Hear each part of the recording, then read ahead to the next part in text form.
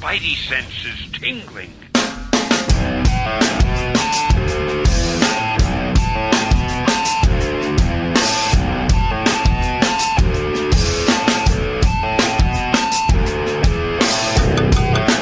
Hello. He's the host you love to love because you refuse to troll him, you cowards. He's Slim. He's the host of the Paper Keg Podcast. This is episode 175. Welcome to the show. One of the biggest shows in show history, Paper Keg. We get together and we talk about comic books, and then we have a book club every week. Same book, we all read it together and talk about it. We're going back to the archives to right an old wrong. Episode 2. God loves. Man kills. Now can you clap? Now can you clap? Now can you clap for them killers? Give it up for them gangsters. One time for the killers. Thanks for coming back. First of all, 175, big anniversary episode. Talk about comic books. We'll read your letters at the end of the show. It's a huge extravaganza. But we need to talk about the host of the show, first of all. Street cred. Bad health. Unpublished writer. He's a father. We're all fathers. But this one in particular, he's bringing the cred to the show. He's a big shot in the writing scene. Jonesy Loves Beer, welcome back. Thank you. Now they've started to call me the Great White Reverse Hype. So thank you all for voting me the reverse of anything exciting. I'm happy to drag the ratings down as best I can every week. Thank you for having me. You have been voted least popular host in show history. By the numbers. And I think we even had a mop with a wig on it host one episode. So here's to you, Moppy. Moppy, yeah, that was a great episode, though. I mean, the poignant I'll tell you points what, of view. Moppy never redlined a microphone. The same cannot be said about you. Moppy was he was a consummate professional. Absolutely. Moppy Ringwald. He had some issues. His paperwork was in order, but we need to get to our final living host. He runs our social channels. He's in charge of marketing. He's got 2 kids and a wife. I don't know how he does it. Founder of the Ragams Corporation. Ragams LLC. Mm-hmm. If you need to put your kids to sleep before they're ready to go to sleep, Ragam. Dale _A. Hashtag rag'em up. Welcome back to the show. It's great to be back. This is... Regulators, mount up. You can't be any geek off the street. You got to be handy with your rags, if you know what I mean. Earn your keep. Yeah, it's this is my outlet. I look forward to this once a week. I pretend like I'm reading the book club maybe 5 nights a week after everybody goes to bed, just to kind of stare off into my iPad screen and just get away from it. Just run. A lot of times, run away from I it. picture like Carrie, where you're like standing in the kitchen. There's just chaos around you, and then the camera portrait shot of you, and everything is red. Just everything blinks red every half second, like dun dun dun. It's fun. And then you return to normal. It's funny because that's the way I live my life, like I am actually part of a movie. So I will make facial expressions like there's a camera pointed at me at all times. So, if I have to, point at my kids like Carrie would point at the students in the gymnasium, mm-hmm. Head back, eyes wide, pointing. Yeah, covered in blood. And probably, apple juice or maple syrup from their dinner that they just slopped all over the place. I can't even... I don't know how you do it. I don't know how we do it. God Loves, Man Kills is our book club this week. We did it once before, way back, 2011 maybe. 3 years ago. It was our second episode. Short backstory. We recorded, for a while, we recorded 2 episodes in one sitting. Oh, yeah. to save time because Those we used days. to commute after our usual commute to each other's homes to record twice a month. God, those were the days. So the first time we're going to launch the podcast, I know exactly the wires that were incorrect on the mixer. I can see it in my head. You see it every night when you close the your eyes mixer. before bed. That caused just some awful red, like the whole show was a red line almost, and it botched the first 2 episodes. We're gonna make it right. Are you sure I just didn't talk a lot those first 2 episodes, and that Well, could have been the problem? It's entirely possible if we can be frank with each other. None of us knew what we were doing. Other than Slim, you know, fuming Well, yeah, that's the why. entire time, considering canceling the podcast before it even goes live Right. for the first. I wanted to just cancel. I wanted to throw the Paper Cake name into the junk heap. Mm-hmm. So 3 years later, we're gonna do it again with hopefully quality sounding audio. We all check the tapes. We sound okay. Right, but anything can happen. Jonesy did have to reboot his computer about 5 minutes before we went live. Why do we have to reveal? I what know, it is And I had to to the do. audience? I had some audio issues too. That before you got on, Jonesy. You know, so The second after I said, Jonesy, I'm going to hit the broadcast button, Jonesy's mics goes, and Jonesy's miming things to us on the YouTube. You know, hold on. Let's peek behind the curtain. Please. What the listeners don't know is that often you two will just talk to each other, mimicking that you can't hear me to get in my head. Some kind of fourth wall troll. So it's not yeah. inconceivable that you would be doing it at that point in time. yeah, that's all right. Yeah, it's, yeah, I mean, at 10:15 p.m. This is all we want to do is. Oh, Just kidding. Jonesy pulling the old, hey, did you send She- that Google she- Hangout invite right. yet? I didn't She get the it cause, yet. Logan son. Jonesy's rushing home in his truck. You know, it's 10:20. He's asking, can you send that YouTube invite again? I didn't get it yet. Right, I'm in my couch. I'm sitting not here. on the Blasting road. sense around on the radio on 104.5. My flannel shirt. Last thing I'll say before we get into, I just realized I have to pick out 2 books that I need to talk about. Didn't even do that Nice. yet. We launched the Paper Cake Radio Syndicate. You know, it's a group of podcasts that we do.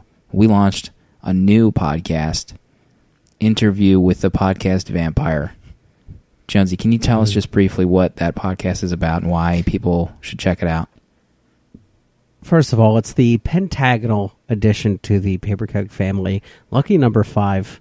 You know, the belle of the ball previously was Tech Smoke, who, you know, is enjoying quite a resurgence in the tech podcast crowd. We're very proud of it. You know, that host at Niminity on the Twitter is living the dream, trolling us, you know, for us all, trolling you. Yeah. And we thank her for that. Interview, you know, with the podcast Vampire, it's no secret that we here at the Paper Cake home offices love Tom Cruise. And when you think of Passion Project, you think of Interview with the Podcast Vampire. We're going to watch every single Tom Cruise credit, and we're going to give you our thoughts, prayers, passions, loves, and everything we can think of to express to you how much Tom Cruise means to us in our personal lives through the podcast medium. A little bit of backstory. I don't know if we'll even remember to tell this on the show proper. Interview with the Podcast Vampire. The show was believed it was being egged on by a couple listeners and as well as us. But the weekend of Baltimore Comic-Con is really when we put our heads together. And we're walking to the con or walking back.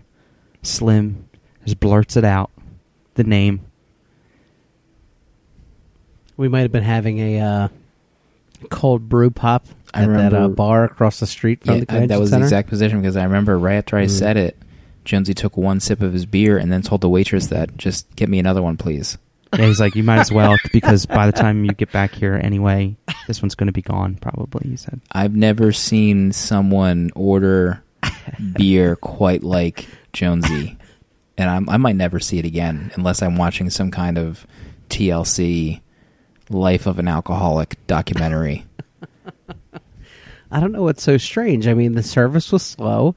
It was a hot day. That first beer was going to go down quick.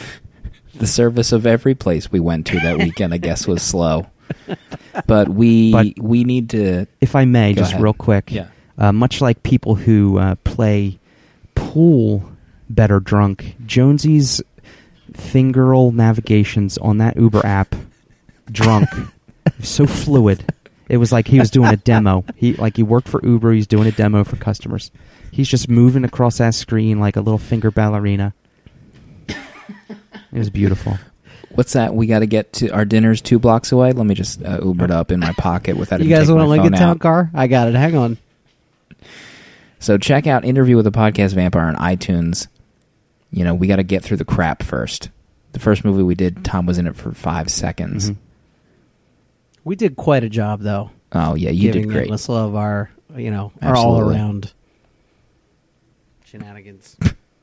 Let's change it up. Usually we start with I'm sorry, who? Yeah, that really lifted the veil off the show. Your generic real name. I just got a little tight for no reason. Sorry, who? John Smith? That's not my name. Dan_A. What did you read this week? I'm going to tell you what I read as soon as I remember what I read this week. I don't know if you guys know, but our last 2 episodes were just pure book club. I hadn't read a single issue in what seems like months, probably. Also, this is probably the first time I've called on you first in maybe half a year. Yeah, it's really So caught me off guard. you definitely were not prepared. I was not prepared either. I read a publication out by Boom Studios this week. A little title by the title of Memetic. Oh, come on. Jonesy, come on. This is the first time. Okay, back to the drawing board. And James Tinian IV. Oh, Eric Donovan. It's a 3-issue miniseries, and Memetic is essentially about very Snow Crash-like, if you've ever read the Snow Crash book, or Halloween 3 Season of the Witch. It is very set in today's social media environment where information travels muy rapido over Twitter and Facebook.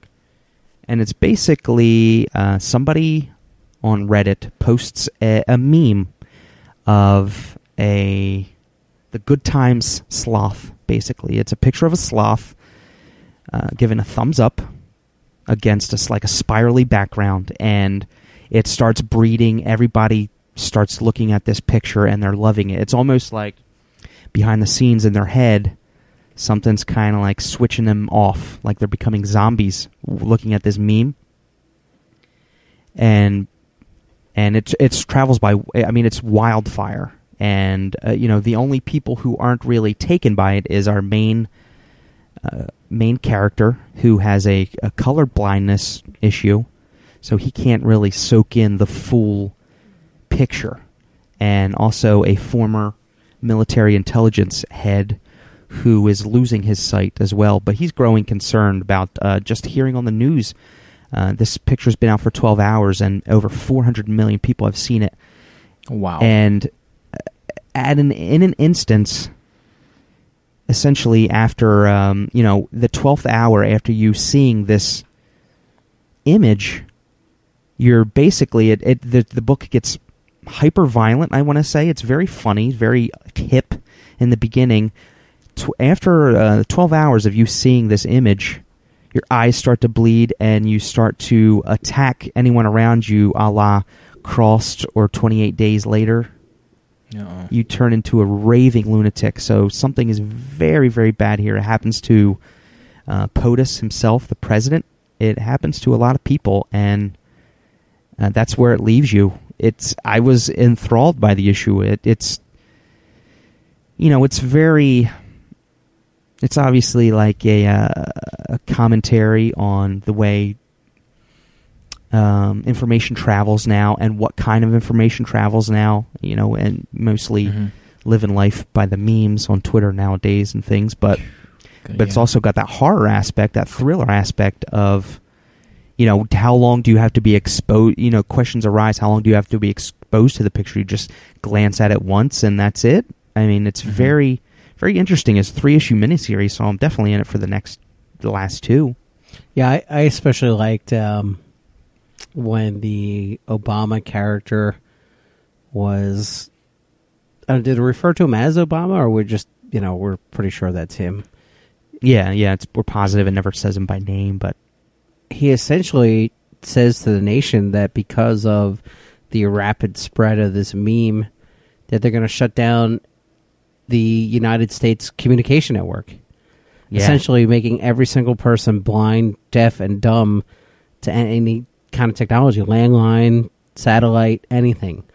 So, it's pretty clear that this was a terrorist act kind of directed to doing that. You got to think everything goes offline, as far reaching as maybe missile guidance. So it's a wonder what the next... And I believe it's set out 3 days. Each issue is going to be a day. And this is day 1.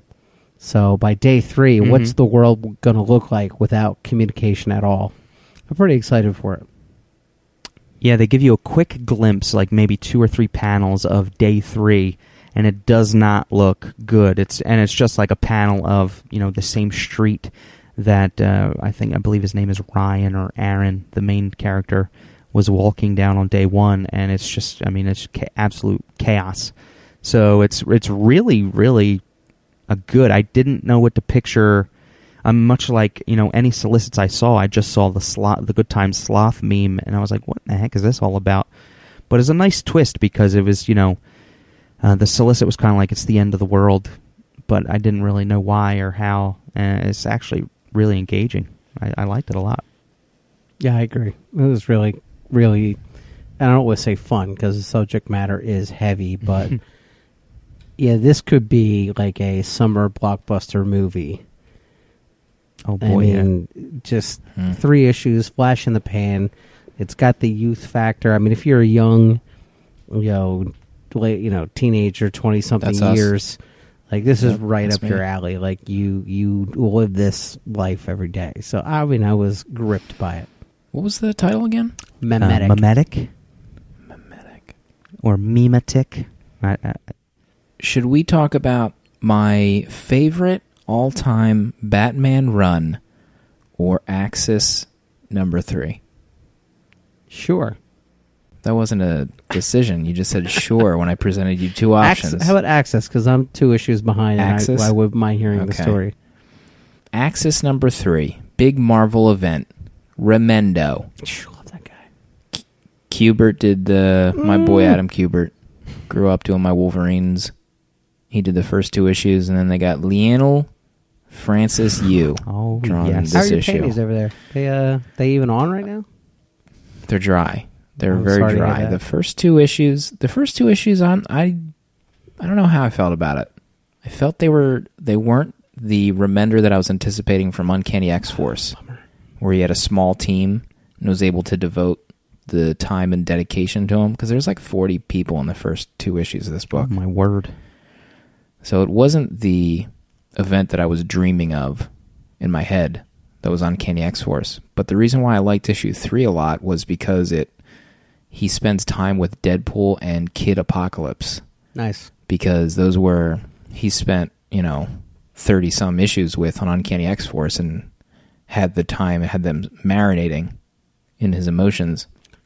So this issue starts with Deadpool rescuing Tony Stark. The major plot is the Red Skull has Professor X's brain, and he has unleashed Onslaught. So now he's Red Onslaught. And I can feel my wife's eyes rolling back into her skull just by me describing the event. Does she disclose the laptop in the other room? She might have. She just jumped out the window. So Red Onslaught is wreaking havoc, and he has been feeding doubt into Tony Stark for quite some time. So Tony Stark had built as a backup plan, just in case kind of the Justice League turned against Batman, that he built these super sentinels made out of adamantium. What? So at the end of issue 1, Red Skull unleashes these adamantium sentinels. And at the end of issue 2, they're just getting their butts whooped. And in kind of a villain's month, what was that storyline called from DC? Forever Evil? Forever Evil. The Magneto, realizing that he can't do it on his own, wrangles up Dr. Doom, Loki, Deadpool. Who's the guy the bad guy that's shirtless that carries around the ball and chain, who can change things? He can, like, if he touches rock, he turns to rock. Oh, You know he's a what I Hulk mean. villain. Absorbing Man. Yeah. Absorbing Man. Absorbing Man. He's in there. Hobgoblin. So now Magneto Oh, brings wow. all these crooks to battle the Sentinels, and it works because I guess Red Skull wasn't anticipating this.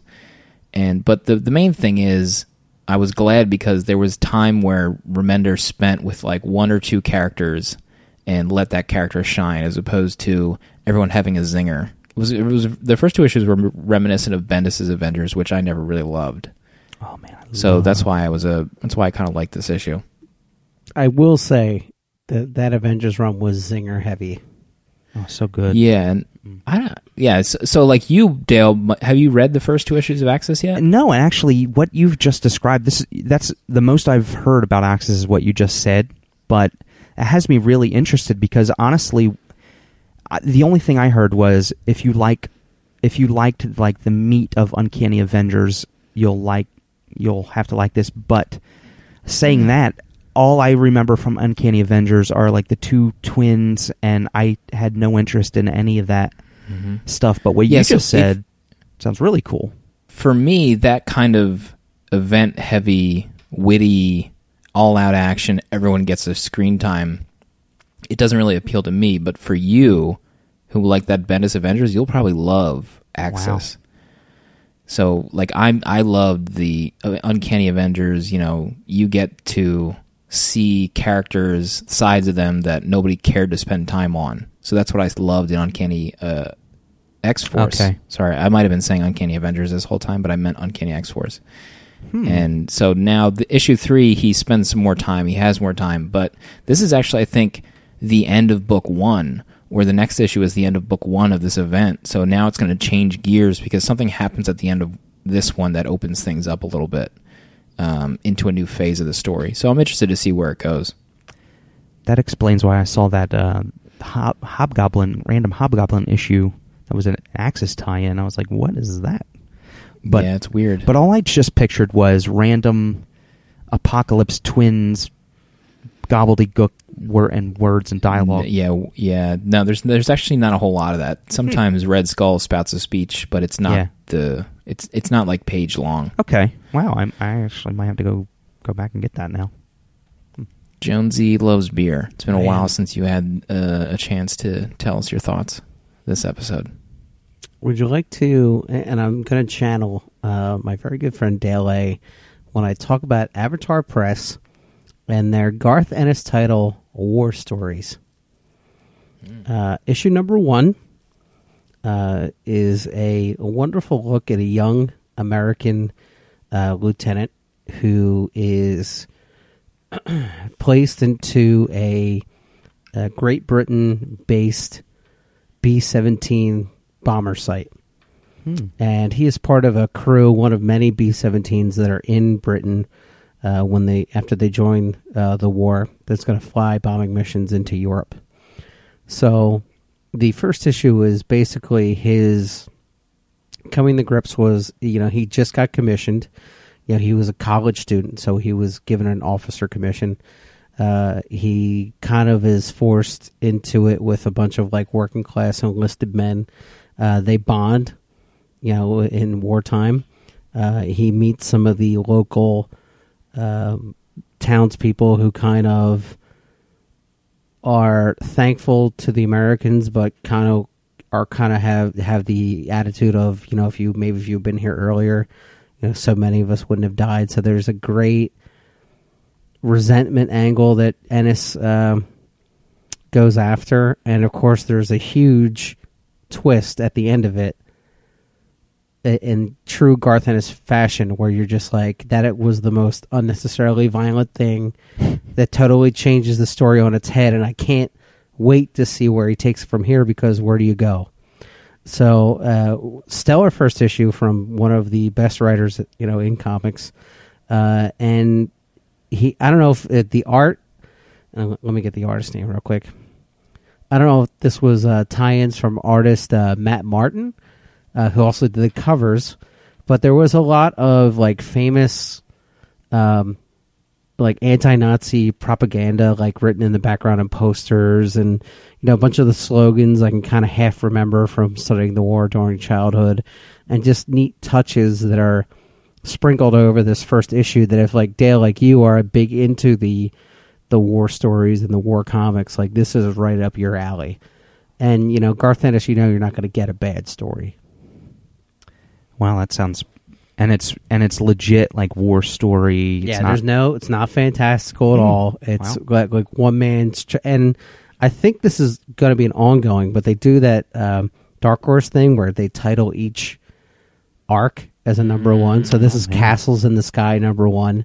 This guy's a B-17 pilot, or crew member rather. So it's going to be just this guy's story, and then maybe somebody else takes over. Oh, that's cool. For the next part of War Stories.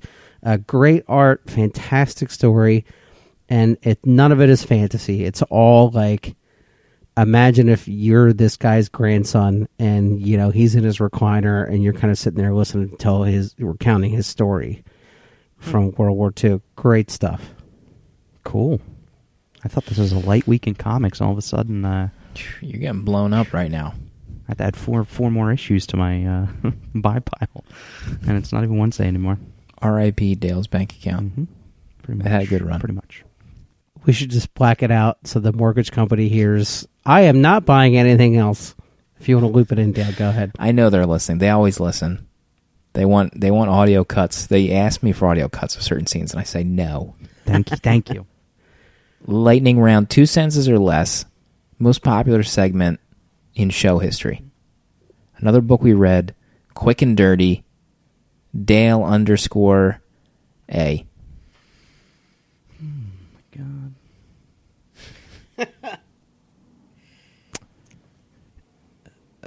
Station 16, a little hardcover release from Dark Horse. Soldiers stationed on a remote island in Russia, formerly used for nuclear testing, get caught up in a horrific nuclear-fueled time loop that doesn't end well for anybody.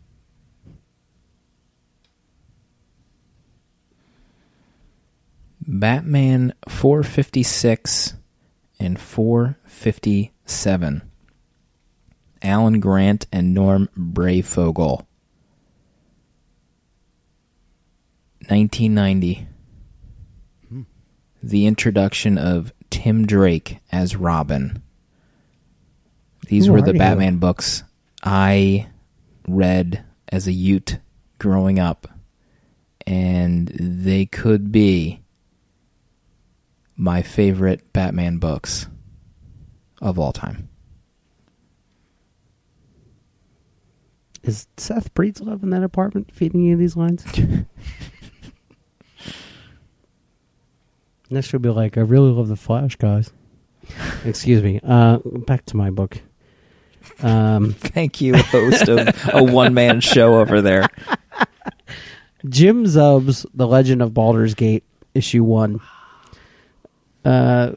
Jim manages to recapture that magic that was throughout that first hardcover of the Dungeons and Dragons limited comic series.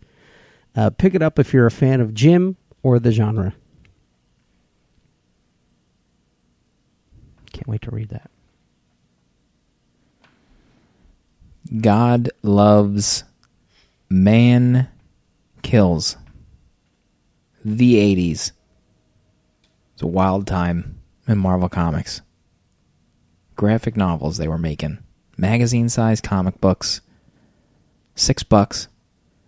You know, it's kind of like season 1 was like an experiment to get people into bookstores and buying. You can think about that for the 80s.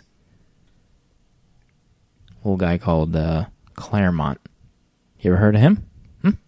Oh, yeah. Hmm? Christopher Claremont. Anderson. Christopher Claremont. Not Chris. Jonesy, please. What is God loves, man kills? I'm going to wax nostalgia here for you both.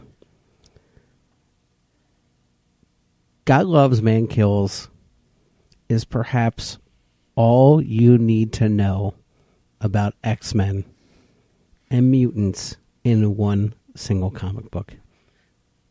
And it's 80-odd pages. It introduces to you not only the broad Marvel universe, but perhaps the most iconic team of X-Men that I know I shared in my youth. It would introduce the X-Men at large to a whole generation of leaders, while both appealing to kids who are reading the book for action and appealing to the older audience that had grown up with the 60s era X-Men and was salivating for some more mature material. So Claremont strikes this brilliant balance of both. And he gives us a story of the world turned against mutants, a media-controlled mass population who follows the misguided tenets of one William Stryker. He's a television evangelist who has had his banner flocked to by many of the middle Americans, the Bible Belters, who have come to believe through his teachings that mutants are products of the devil and are heralds of the end of the human race. Obviously, the X-Men are opposed to that theory. The difference is that while Professor X tries to engage Stryker on television in a debate to try to cool the mutant-hating fires, Stryker has sent out Purifiers, a military arm of his organization, to capture, brainwash, and kill the X-Men, to ostensibly make examples of them, to prove how dangerous and terrible they are. The remaining X-Men not captured, Cyclops and Storm and Professor X, are the ones detained. Wolverine, leading a strike team, if you will, is sent to capture them, face Stryker, and in one of the most poignant climaxes in this era of comics, maybe people think twice about mutants. And some great character development of Magneto along the way. I actually read this. I have the print version. I read it on the train home today. Oh, nice. Big, large magazine. I probably look so weird in this ancient format of a comic book reading on the train. But man, Were you like doing that thing where you're like jiggling the magazine, so people will look, and you're like shaking it, snapping the spine? yeah, snapping the spine, looking around, see if anybody's watching. right? Of course, everyone just kind of looked at me like, "You dweeb, get out of here." Not even You one. nerd. Oh, that's a shame. No, I don't think so. But what a gorgeous! I remember, I think maybe we all grew up reading Wizard magazine. But my earliest memories of this book were reading Wizard magazine, top 50 X-Men stories or best X-Men moments, and they would just show pieces of art from this graphic novel, and I'd be looking at it and be like, man, that's a weird looking X-Men comic. It's not something I read, I go to the comic book shop. And I don't think I read it for the longest time after that. But it did look strange compared to the monthly style. It was like a painted, paintery, realistically muddy style. And man, it holds up so well. It's gorgeous for Anderson. Yeah, I had the same thoughts, not necessarily from Wizard magazine, but it's a side note. Like for us who grew up with Wizard and kind of before the internet and stuff, Wizard, I say what I don't know what the comics community as a whole thought about Wizard, but there were some good times for comic fans, and their only connection to the comic world was Wizard. It was a great time. Yeah, I had a subscription back in the day. But yeah, I always this is one of the books where, I mean, I have trouble thinking about what I'm going to say up until showtime. Like, I was pulling into my driveway tonight, and I'm just like, I still don't know. iPad on your lap. iPad on my lap, hooked up to the Bluetooth. I might be streaming video to catch up on some podcast material. I just envision you having some kind of Scotch tape apparatus that ties the iPad to your steering wheel, and that's how you get your reading done. That's beautiful. That's actually really, really good idea. I imagine the guy from True Lies who records the tape for Harry is just doing the dialogue for you. Yeah. It's either him. I can't get Simon Vance on the line all the time, but sometimes I'll speaker in Simon and he'll read the comic to me. Do it too smoothly. But, and then so I'm confused about what I'm going to say, but then I hear Jonesy's synopsis and it almost all makes sense. You know, Jonesy is a beacon, but it is like the season 1. This book has everything in 80 pages, 65 pages. It's got everything that somebody who doesn't even know about the X-Men. It's got everything that, from setup to team to to just mutant life. And it's a masterpiece for that. And it's so heavy. Like, it's not just you're different, you stinking mutant, and like a band of people throwing a rock as they show up to try to help out. It is a reverend who speaks so impassioned and with power and with charisma that he's gaining followers, and he's making a case in a way. Obviously it's his side of the story, but it's heaven. It's heavy stuff. He's quoting the Bible, and it's like it all makes sense. It like all fits. Yeah, crazily. Yeah, and that's exactly right. The Stryker character isn't some kind of.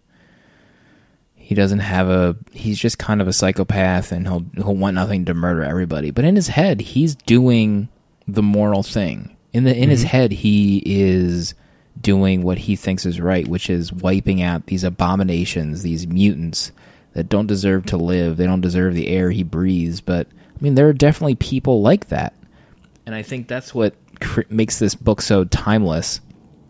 Is that you could supplant the word mutant with just about anybody, whether it be black or gay or transgendered, and the book holds up perfectly. Yes, every statement that the Reverend Stryker makes, it is timeless, and it would hold up to today's standards. I agree. The only thing that definitely threw me for a loop now, when we read this, I guess almost 4 years ago for episode 2. I was not a father. Going back and reading it now, and that terrible flashback where Stryker delivers his child on the side of the road because his wife is having complications from the pregnancy, and the child is obviously physically mutated, and basically the car flies off the side of the road. He does an emergency delivery of the baby. The baby is mutated. He's like, well, this isn't right. Smothers the child and breaks his wife's neck.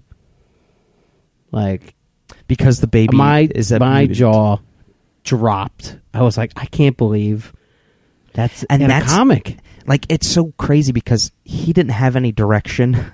He was just a guy then, but like it's almost like that event and whatever hands guided him to murder his family, like that gave him purpose all of a sudden. It like woke something up in him, and it's crazy because I didn't notice it the first time around. I don't remember a lot, but he even goes so far as to call the baby her baby. Yeah. Not my baby. I didn't have to kill my baby. I had to kill her baby because it's her fault that the baby was born. It's because she's a sinner, obviously, because he was flawless. It's crazy. And there was actually a whole other layer that I didn't remember, and maybe I did when we first talked about it, but not to get into nitty-gritty detail, I don't even think he smothered. He took like a knife to that baby. Yeah. To that infant. And this is kind of like really a sub comment about this whole thing. I don't think mutants, like this kind of takes place out of continuity where you don't need to know X-Men stuff or history of mutants, but I don't think mutants are born as mutants out of the womb. It's only until puberty. Yeah, always puberty where the mutation took effect. Right. But in this story, it makes perfect sense. So he kills them and puts them back into the flaming wreckage that's about to explode. I didn't catch that he also goes into that wreckage and he lays next to them as if to also kill himself after that, which I missed totally. Yeah, I guess you're right, because the fireman wakes him up and says, you must have been blown clear of the wreckage. Yeah. You know, you were chosen to live.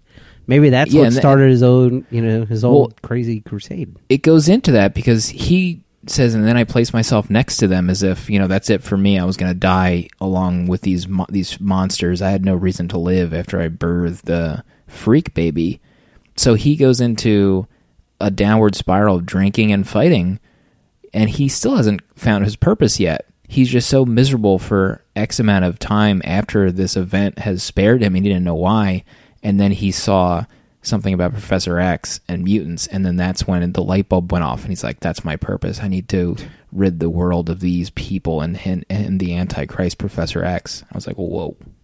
Whoops. And I thought it was bonkers that I just didn't remember any of that during the story, because I remember that he killed his just born baby, but that whole layer of him trying to kill himself and then surviving and then finally getting a purpose, I was like, holy smoke. Mm-hmm. Yeah, he's like born out of the fire. Deeper level to the sickness than I picked up. Let's steer it a little brighter here. I kept hearing this the entire time I was reading any action scene in this book. I know what you're gonna play. I knew it. The Pride of the X-Men costumes, right? This was the X-Men I grew up. Arcade's Revenge costumes. The game. Do you remember the side scroll game? Oh, yeah. This is a snapshot of that game. These are my X-Men that I grew up on, and anytime I get to go back to that is exceptional in my opinion. And Claremont writes of the best. There's those classic earmarks, adamantium claws run through his body, a mutant healing factor, it retards his aging process. Like, there's so many great Claremontian touches in this graphic novel, but to see the X-Men in action is just, if you're a comic fan, it's hard to describe how great it feels to see it happen. To see this team previously grew up on X-Men. I was about to Jean Logan. Jean Grey trying to lift a paperclip and being strained and giving up. Morph. Marv. Hit by the Sentinel. Logan, no. Marv. God, the show's amazing. Remember when that show debuted in primetime? And that was it rocked my world. I was in a whole other universe when that show came out. Yeah. And then it was like legitimizing what I liked as a kid. And it was like full on Pizza Hut, like go to Pizza Hut now, get your VHS, whatever. I had the tape that had 2 episodes. Cold Vengeance was the first one, which is Wolverine and Sabretooth in the Eskimo village. Was it Alaska? Oh, yeah. And the second part of that was the Escape from Genosha, where Gambit, Storm, and Jubilee are imprisoned on the Genosian island to be their workforce, their slave workforce. Oh my god! Do you remember the later? I think one of the final episodes was when Professor X was dying, and Magneto came and joined them to battle Master Mold and the Sentinels. Yeah, that was the season Magneto's 1 joining them. The season 1 finale. Oh boy! But so good. X-Men or Professor X does take place in that battle. He flies the Blackbird towards Master Mold, and Magneto has to stop the plane with his powers. And best part of that, oh man, never mind. I'm just going to talk about that episode for 2 hours.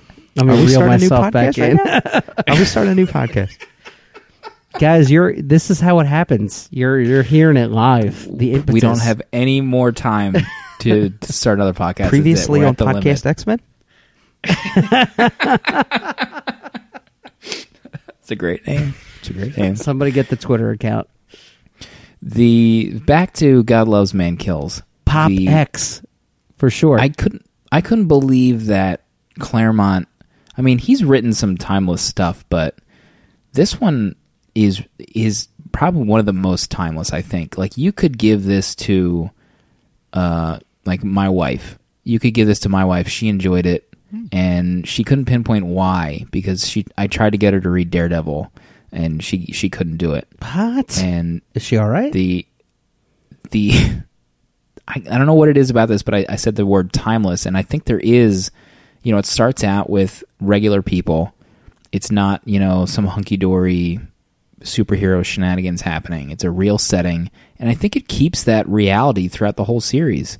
And Kitty Pryde, there's that really not thinly veiled scene where someone talks about muties in front of Kitty Pryde, and she loses it, and she starts a fight at like this dance class that I guess they all go to, which cracked me up. Yeah, it was like Fame High School or something. But yeah, like why is Peter also going to this dance class? He's 400 pounds, this 8-foot tall Russian. He's not doing anything in that class.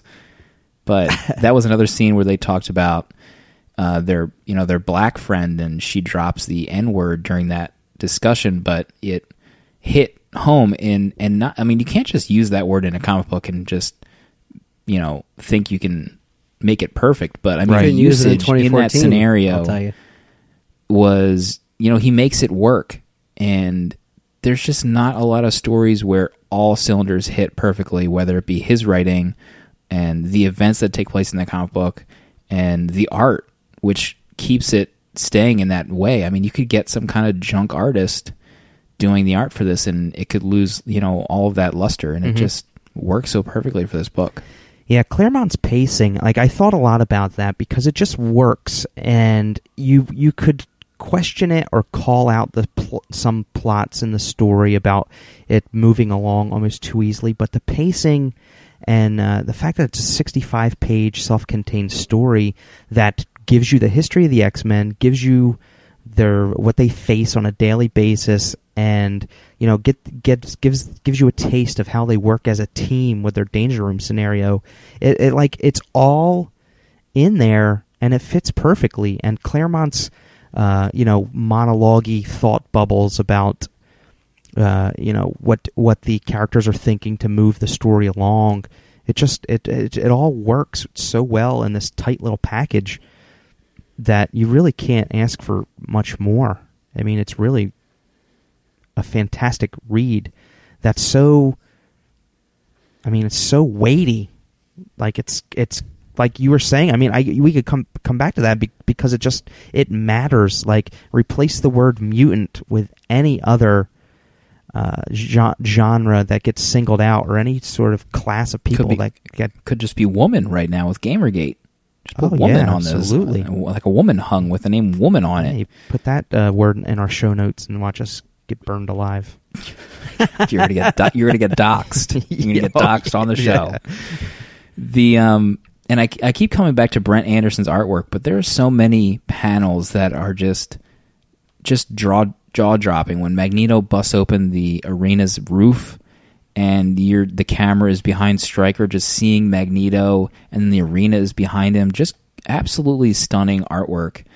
And, I mean, the other one was Cyclops, when he's finally loose and he uses his optic blast to destroy that machine, and there's just a wave, like, he whips his head around to hit that machine, but the whip form is also in the air, so you see the optic blast in kind of like a spiral signature in midair. Just so gorgeous. And to your other comment about it being so heavy and weighty, at the end, Magneto, they're fine. They rescue Professor X. He mentions how he's like, enough of this crap. We're going to have to start doing it my way. Just take no prisoners. And Professor X is like, maybe you're right. And Professor X you don't see that really in the history up until this point, where Professor X is just like, let's do another way. My dream isn't working anymore. And he says that And Cyclops is like, what the F are you saying right now? Like, he like slaps him around like Batman in that ninja episode of Batman the Animated Series. And he puts him in his place, and then Magneto leaves, and Professor X is just so gobsmacked that it's like, this is why I put the team together. You guys hold me together in my lowest moments. I thought that was so gorgeous at the end of this book. He's probably so... I mean, Professor X would probably be so understanding of Cyclops' position right now because he was there at a time. War criminal? Scott Summers? He could have been... Professor X could have very easily been the war criminal if it had certain things just been... Cyclops apologist, Dale_A. Hey. I mean, Professor X... Every 3 years, there's an X-Men event where a secret comes out of Professor X's story. Yes. This year, it's he brainwashed this powerful mutant into thinking he wasn't a mutant. The couple years, Brubaker wrote that he made a secondary new X-Men team that died on Krakoa and never told anybody. And he's got other He's dark got that secrets. sister. Yeah, he had a twin sister in the womb. He married that Mystique. he tried to kill. He's married to Mystique. He was in love with Jean Grey, but never told anybody. I just reread Onslaught. That was where that was revealed. That's awkward. Yeah, really. And he also had Onslaught in his psyche that he never told anybody about. I mean, this guy's got some skeletons in his closets. Yeah, mutated. Good grief.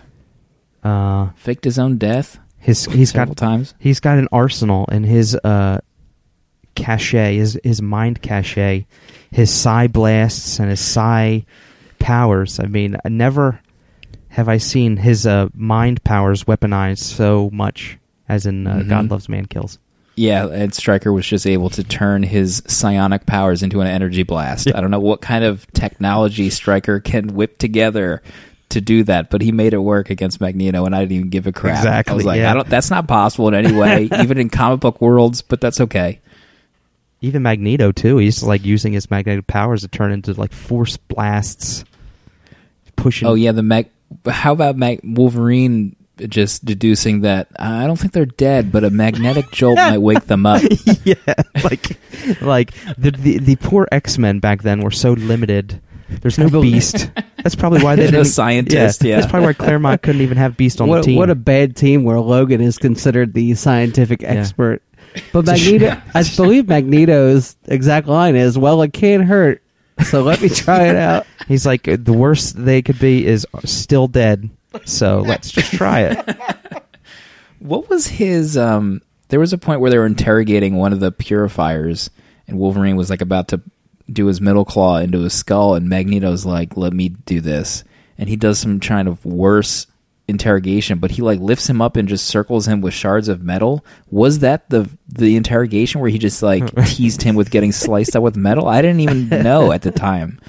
What about when he's using his magnetic powers to rip the purifier's suit apart, and the guy in there is just wearing underwear and a t-shirt underneath of his metal purifier suit?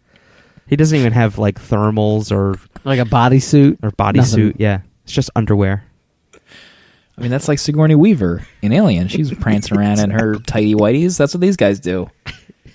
It's just better that way. It's just easier. The end of the digital version, I ended up going back to compare panels, and the digital version is so cleaned up compared to the original print version. It's not even funny. Oh, yeah? It looks, so clean compared to the panels in the large format, but there's an interview with each of the creators. There's an interview with Claremont. Neil Adams gets second billing interview for some reason, which kind of irked me. And then the third one, Brent Anderson. Oh, that's messed up. I mean, Brent Anderson did the darn art in the thing. Yeah. I don't know why. I don't know what that decision was about, but they talked to him for some reason. I guess it's a big deal that he did 3 pages and then turned down the project. Was this Stryker's first appearance? Yes. And I don't think he came back until... I remember a few years back, maybe when we did the first episode of this, Claremont brought back Stryker for God Loves Man Kills 2 when he was doing Extreme X-Men. Really? Oh, wow. Yeah, you can... I mean, the art, it just doesn't even... I looked at the few covers and the internal art, and it's just like, come on, guys. Let's not get crazy here. Oh, boy. But they did. I didn't read it. I think it was like him coming out of prison and his son was doing something. His dead son. I don't know. And what It's was comic the book. story of Kitty being called Ariel? Is that just for this book? She's had like 9 nicknames. She's had a ton of different nicknames. She's been called Sprite, Shadowcat, Ariel. Ariel, okay. Yeah, Okay, I don't know if that was just this book, but I just know she's had a ton of nicknames. Yeah, you're right. Previously on X-Men. God loves, man kills. We got your letters. I'm gonna open them up. Farrington's gonna read them to you. Episode 200, we're going to have a new sounder. We have to have a new sounder. What is wrong with that sounder? Don't be. Don't worry, you'll sing it. Jeez Louise. I know. Big baby. No. Maybe Dale should sing it. Maybe we should all just relax. Josie, I thought you picked up your iPad, but that's your phone, isn't it? It is. It is my phone. Jeez. Amazing. Oh, man. Letters at paperkeg.com. If you want to shoot us a letter, we might read it on the air. Our first letter comes to us from a new friend of the show, Aaron Jones. He writes, "Guys, I'm writing you because I haven't before. Your great comic talks DM fantastic friend have made my daily commute of 60-plus minutes one of the most enjoyable parts of my day. Haven't listened to Gotham Central Part 2 yet, but will soon. I've been busy catching up on Book Jug, Tech Smoke, and The Flap. The podcasts of the PRS have replaced all radio for me. Thank you, friend. No need to read this during the show. Sorry. Just wanted you guys to know how much I've enjoyed listening. Thanks for one of the Jones clan. That's at AJ1209 on the Twitter. P.S. I'll write again soon with some questions and comments." And he sends that from my mail on iOS. I'm not sure that needed to be read either. He probably should have put that in his signature, too. And then, how fortuitous, that same day he sent it, he sent up a follow-up just thanking us for the new podcast added to the Syndicate, interview with the podcast Vampire, our ode to Tom Cruise. And Our pentagonal podcast. The very next letter after that comes to us from friend of the show at Sean Gregory Miller. You can visit him at www.anchorcomics.com. He writes, "Hey guys, I've had a lot of late nights recently and have been going through the old episodes to help me pass the time. Have you guys ever considered doing a best of episode, or maybe just a segment of standout moments? There's some real good stuff in those older episodes. I nominate Dale's awkward goodbye to Carmine Infantino to be in at least the top 5. Any fond memories you could think of off the top of your heads? What would make your top 5? Sean Gregory Miller. Sean, number 1 for me is when I held on to the news of my son's impending birth to a fireside chat and got Slim to leave the mic to come over and give me a hug. It was the greatest moment of my life. That's when I let the veil of the Trollmaster down. The guys, Yes, yeah. My internet persona was vanquished for a brief respite publicly. I mean, I think we would consider a best of episode if any of us could remember anything that happened in any previous episode beyond right now's episode.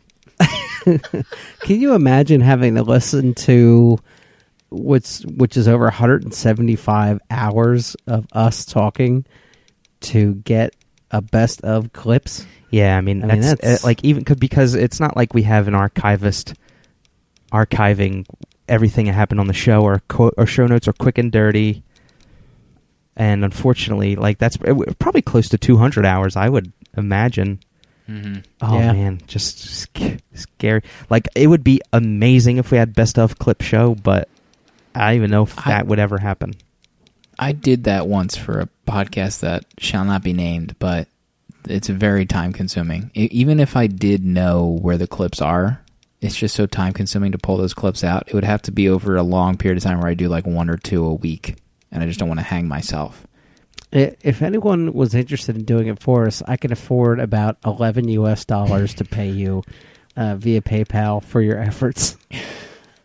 I remember the Carmine Infantino bit though, and it might have been the hardest laughing moment I mean, one of the top 5 at least. I vaguely remember that. Was that when you just went off on a speech about Carmen and it just went awry and it was just not a good send off for Carmen Infantino? Well, it was probably okay until you made light of it, and I maybe said I didn't want Carmen Infantino to feel. I hope he didn't feel pain, and you just stopped the show completely.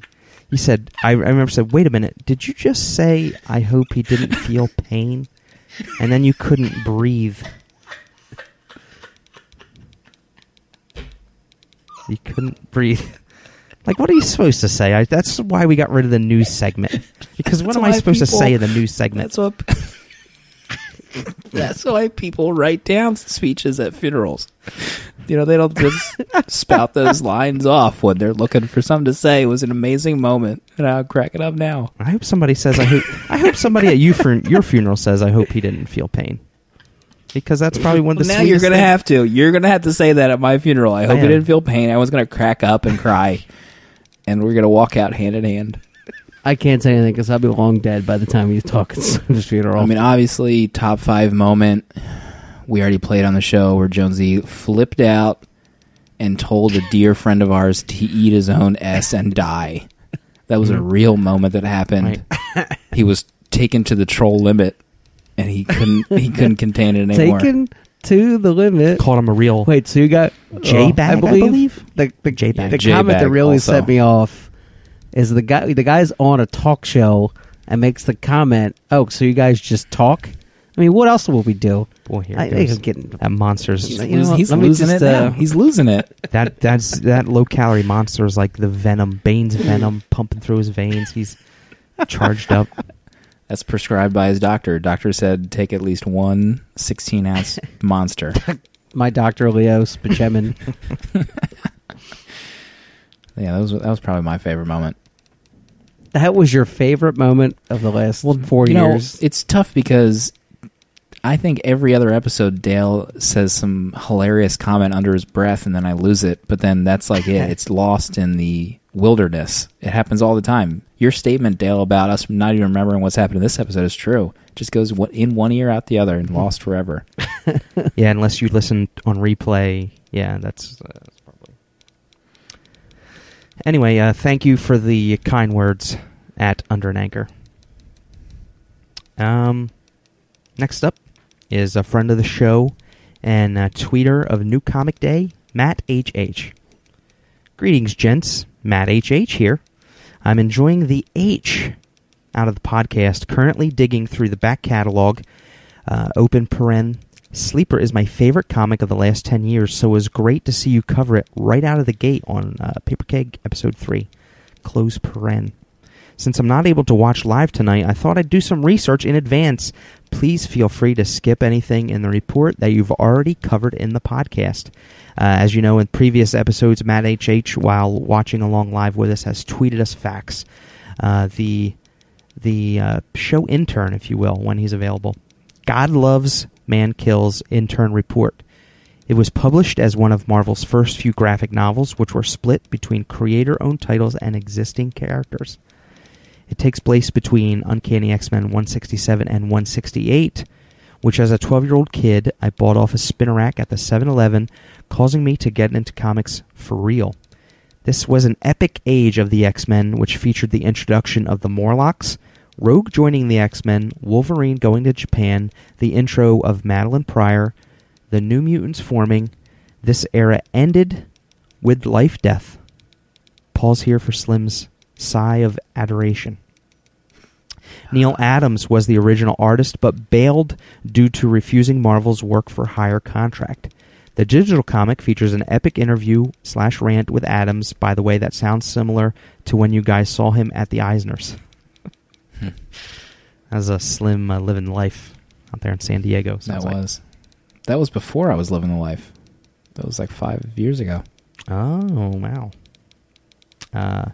This was the first ever appearance of Wolverine popping his claws one at a time under a goon's chin, a move since immortalized in just about every medium. It is also the first time Kitty Pryde phases another person with her, which is classic now. This book was used as the basis for Bryan Singer's X-Men 2 movie, with Stryker getting changed from a preacher to the head of Weapon X. And apparently 80s South Bronx gang members look like the Village People, and sometimes their Spanish gang members wear turbans. Keep up the good work, Keggers, at MattHH, a.k.a. Matt the Intern. Matt, thank you for taking up that role. Yeah, my iPad, isn't the latest. I don't get those faxes quick. Yeah, that as was you do. fantastic. Thanks for organizing all like that. That's a really nice gesture, man. Thank you so Matt much. the Intern, if you want to go back to the previous 174 episodes and maybe call out some timestamps, we're all for it. Matt the Intern, somehow also a more popular host than me, and has not yet recorded Matt with the us. Intern, what are you doing for 176 next Thursday? Our last letter comes to us from dear friend of the show. He's at That Movie Freak on the Twitter, Tom Rankin. He writes, "Hey Keggers, wonderful set of eps those last two. Don't know if you remember, but I have my own book club, and oddly enough, we happen to be reading Gotham Central Book 1 right as those episodes dropped. Nice little syncing up there. It's destiny, babes. Written in the stars. My friends didn't like it near as much as you did. Please get new friends as soon as you can. But I thoroughly enjoyed it, especially the third plot when Montoya gets outed. A powerful, strong story, and I'll fully admit those last few panels made my eyes misty. And who didn't want to punch half those jerks in the precinct? Agree. I certainly did. I've had the club for a year now, and it's been quite a joy, except when those guys didn't like Gotham Central, and I dropped them all, and I'm now advertising for new friends. Wrangling 20-somethings with full schedules and empty wallets can be tough, and the group sizes has waxed and waned. Even so, sitting down with friends to talk about comics is always a joy. Thanks for the inspiration." That's from Tom Rankin. P.S. Lightning Round, Lazarus number 12. My always favorite listener, Lightning Round. A bit slow, but some nice world building. After GC and this, I've decided to hire Lark to draw my life story when I finally kick it. Thanks for that wonderful letter. Sorry your friends didn't make it. You don't want to associate with anyone who doesn't like Gotham Central. It's pretty great that he runs a book club, though. He's doing it for a year now. That's a pretty great undertaking. Good job on that. Yeah, that's some lasting power, especially trying to get people together in one room. Tom Rankin, if I am available for any eulogies that you may need, I know Lark's got the art covered, but I could just do a blurb at the front of the book or something. I'd probably be good. Dale hopes you feel no pain. Just saying. What episode? Did he say what episode that was? What episode number? I want to go back and cut that audio out. No, I Or know at you. least at the I very did not least played listen it to the it second tonight. time though, so it might be too different. Did I? All right. Well, third time's a charm. Yeah. That's the last. What a letter. show. What a show. Next week's going to be probably the biggest show we've ever done, if I can be honest. Boy, It's Halloween. Go ahead and get that popcorn ready. It's going to be As they say. Halloween, and, we're going big. Go big or go home. And we will be reading for a book club episode, The Long Halloween. ooh, All 800 pages of it. I will bet $1 American that Dale does not start until Thursday afternoon. It's not physically possible to finish in that span of time. Dale, have you started? When will you start? My bet stands. I'm just saying I have a long commute home, and if I can get that mount rigged up, Scotch tape mount. I might need a little something heavier because I am considering the Absolute Edition. But if I can get that sucker on my steering wheel, better believe. No, I'm gonna probably start maybe Tuesday or Wednesday, Thursday morning. Thursday morning. We'll see everybody next week. Night, guys.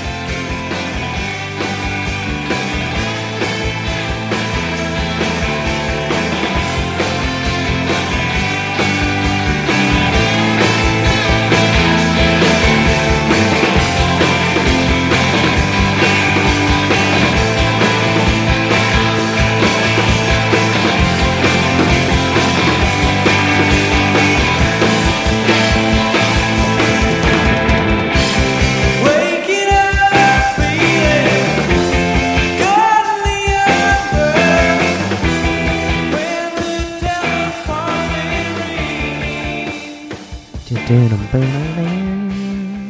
Gotta give credit to at Matt HH once again. We stopped announcing the next book club. Book club. It was the audio, not me messing up. Regulators. Regulators. Wipe up. Terrible. How many episodes ago did we stop doing it? 50? 60? I don't know. That's the thing. So- We do something for a while, and then we miss it for a week or two, and then it just drifts into the abyss. Yeah. You know? Remember we used to have an outro? Did we? Did we? Yeah, remember I used to have a little blurb. Maybe it was only the first Yeah, couple that was episodes, never. I can't remember. That was never like in practice though. Not like announcing the book club, Okay. but honestly, we just weren't getting feedback either way, which we wouldn't expect anybody to give us feedback. But True. In general, we if we don't get we feedback, got wild hogged with being able to change it on the fly. if we don't get feedback about something and it goes missing for a week or two, then it wasn't worth we've doing. forgotten about usually. it.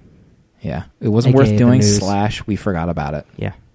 We're fathers. I mean, we're like, we are run so ragged that the ship, the USS Paper Keg, is held together with gum and the blood of dead. My iPhone's ready as a life raft. Jonesy, what's the battery life on that iPhone? It's got to be amazing. It is amazing. I take it off the charger every morning, and I usually have like 40%. Wow. Home at 7 or 8 o'clock at My night. word. Yeah, and I get up usually around 7:30 every morning. My So that's word. It's great battery life, and I use it. You know, I'm still a power user. You know, I'm on the Twitter. Yeah, I'm not doing anything. You're on there constantly. I'm not doing anything crazy like browsing YouTube videos all day. But Or you know, maybe you are. Or maybe that's like a subtle way of saying you are. That's You're reverse sitting out in the parking lot, Jonesy. not Come on, working. yeah. You're sitting out in the parking lot in your Sweetness. truck, listening to all the. You're all caught up on the podcast Serial all of a sudden. What do you mean? All In of a one sudden? day, you're replying to. You're writing a book on Twitter with everybody else. Just Right. 8 a.m. Jonesy says, "What cereal?" 12 p.m. He's caught up, yes, jumping into conversations. providing thoughts. Dale, why are you just upset because you are not caught up on Serial? Don't You don't know deflect. how I do Don't it, deflect right? With that human centipede of a tweet chain you had going earlier.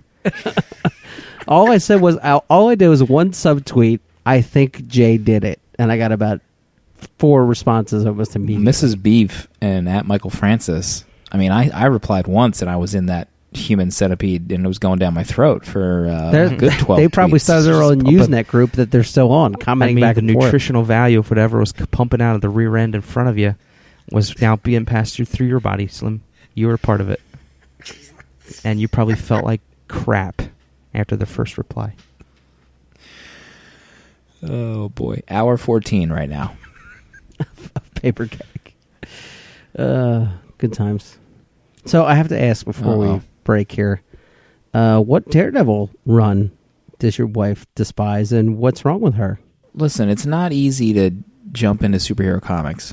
I mean, As have you an considered adult just woman. giving her underboss? No one's starting from there. Non-comic reader that just got into comics that doesn't like superhero books is going to like Underboss. Yeah. Is it? Did you when I you disagree. first talked to your wife and she doesn't read comics? Did you give her Underboss and that ruined her? No, I just was like, okay, and walked in the other direction, never bringing it up ever again. You have to be. I mean, I gave my wife comics to read way back, but it just didn't work out. And now you just have to find the right book. You can't just What be was given the right book for you? I mean, not that I'm asking and writing Um, notes down over here.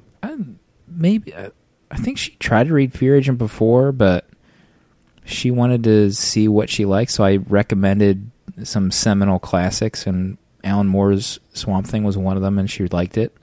So then she tried the New 52 Swamp Thing. She liked it. Day Tripper, obviously. Does You know, the Day non-Marvel Tripper. same day is you can't start with same day Marvel books or DC. She reads a lot of Image. so you gave her the She Mark reads- Waid run, though, right? I mean, I did. I Okay. gave her the 20. Oh, I just finished the most recent Mother storyline, the 2-issue Wakanda. So I recommended Oh, that okay. one to her, mhm. and I must have misspoke because she started the 2014 San Francisco run instead of the swashbuckling 2012 run, whatever year that was. She just didn't care for it. You know? Does okay. Yannick It's Paquette all right. really follow her on Twitter? He does. How did that come up in conversation? I think she tweeted Oh man. about him after she got that signed print, and he must have saw a twinkle in her eye, so he followed her. Jeez, I'm gonna have to Yannick. see if she's Maybe available change for the locks in the your merch apartment yet? offices at your paper keg. Use her skills. You have to pick her brain a little bit. Yeah. Take some notes. She's been reading a book called Beauty. She reads books that I don't even hear about. And I work for a digital comic company. Let me see what else she texted me about here. Beauty. She's caught up on Sheltered from it's a Boomer Image. The one where the Lord of the Flies kids kill their birther parents. She just read was it Shudder? The one I think Joe Keating writes it. Mm-hmm. It was Shudder. Yeah, she read that one. She liked it. Yeah, she finds almost exclusively Image. The Storyteller book from maybe Archaea, Jim Henson's Storyteller. I feel like Oh yeah. I feel like my wife would like that. I tried. She's big into the Muppets, and I tried getting her when the Muppets relaunched. I think in like 2010 with the all ages stories. I'm like, hey, we like the Muppets. Here's some Muppet stories, and She should write a article on what to recommend to wives and why. yeah, maybe post it on papercake.com. Maybe we will. I started reading Grace in a book real quick. We could end the show on this, possibly. Picked it up at Baltimore Comic Con. The Monster on the Hill. It's an all-ages book where these old English towns are terrorized by monsters.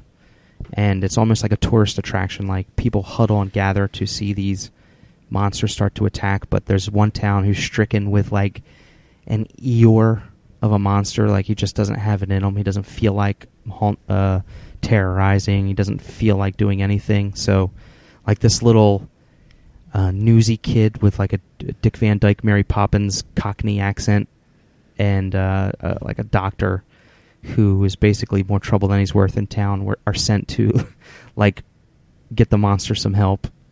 So the monster's going to like visit all his monster friends from school who are successful at terrorizing other towns. Really good. It's like a top shelf kids book.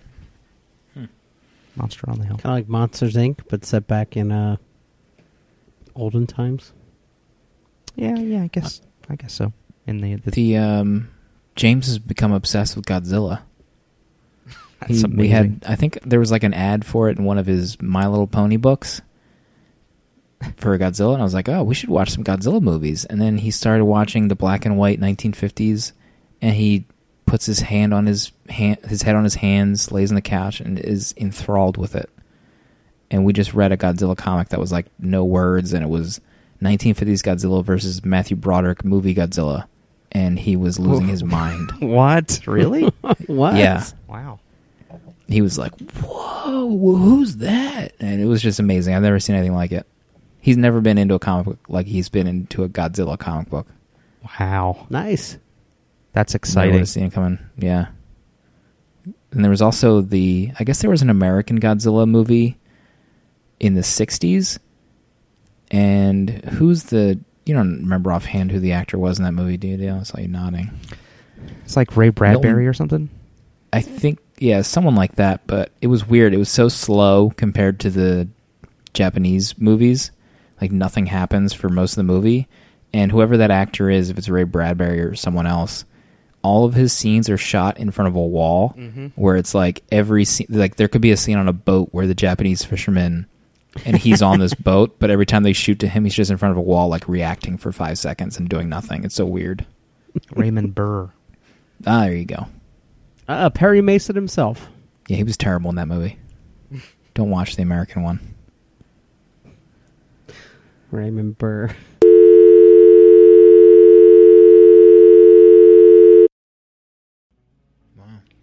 So we want to say farewell, and we hope you're in a better place if you suffered. If you suffered, I'm not sure. Very VP of awkward condolences. I don't know. I'm getting remind me better. when I die, please don't speak at my funeral. I'm not even coming. Jonesy's doing the synopsis of your funeral. Oh Lord! That would be even worse if you can imagine if that. I die before Jonesy, so help me God, I will haunt everyone, every one of you. What a travesty that would be.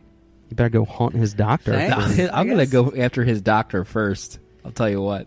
Love you, Jonesy. Yeah, it shows.